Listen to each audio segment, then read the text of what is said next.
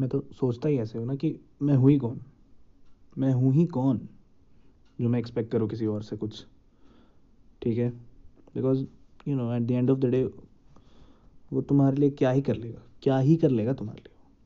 वो जितना भी अपना एनर्जी वगैरह तुम्हारे में, energy, love, affection, hate, hate is a very negative word, मतलब लाइक समटाइम्स फाइट्स, और जितना भी एनर्जी तुम्हारे में इन्वेस्ट करता है उसके अलावा वो कितना ही कर लेगा तुम्हारे लिए, है ना। तो स्टार्ट अप्रिशिएटिंग, ठीक है, तुम हो ही कौन, और उसके बावजूद तुम्हारे लिए कोई इंसान ऐसे कुछ कर रहा है, तो उसके बाद एक्सपेक्टेशन रखना तुम्हारे तरफ से बहुत लाइक इतना एक्सपेंसिव हो जाएगा तुम्हारे लिए, ठीक है, कि तुम कंट्रोल ही नहीं कर पाओगे, तुम रिकवर नहीं कर पाओगे उससे। फिर संक कॉस्ट फैलेसी हो जाएगा कि मैं जो हूँ, मैं इतना एक्सपेक्ट करते करते इतना ज़्यादा एक्सपेक्ट कर रहा हूँ कि मैं अपना एक्सपेक्टेशन को बंद या फिर रिड्यूस ही नहीं कर पाऊंगा, इसलिए एक्सपेक्टेशन स्टार्ट ही मत करो कि तुम किसी से कुछ एक्सपेक्ट कर रहे हो। और रही बात गिविंग गिविंग की,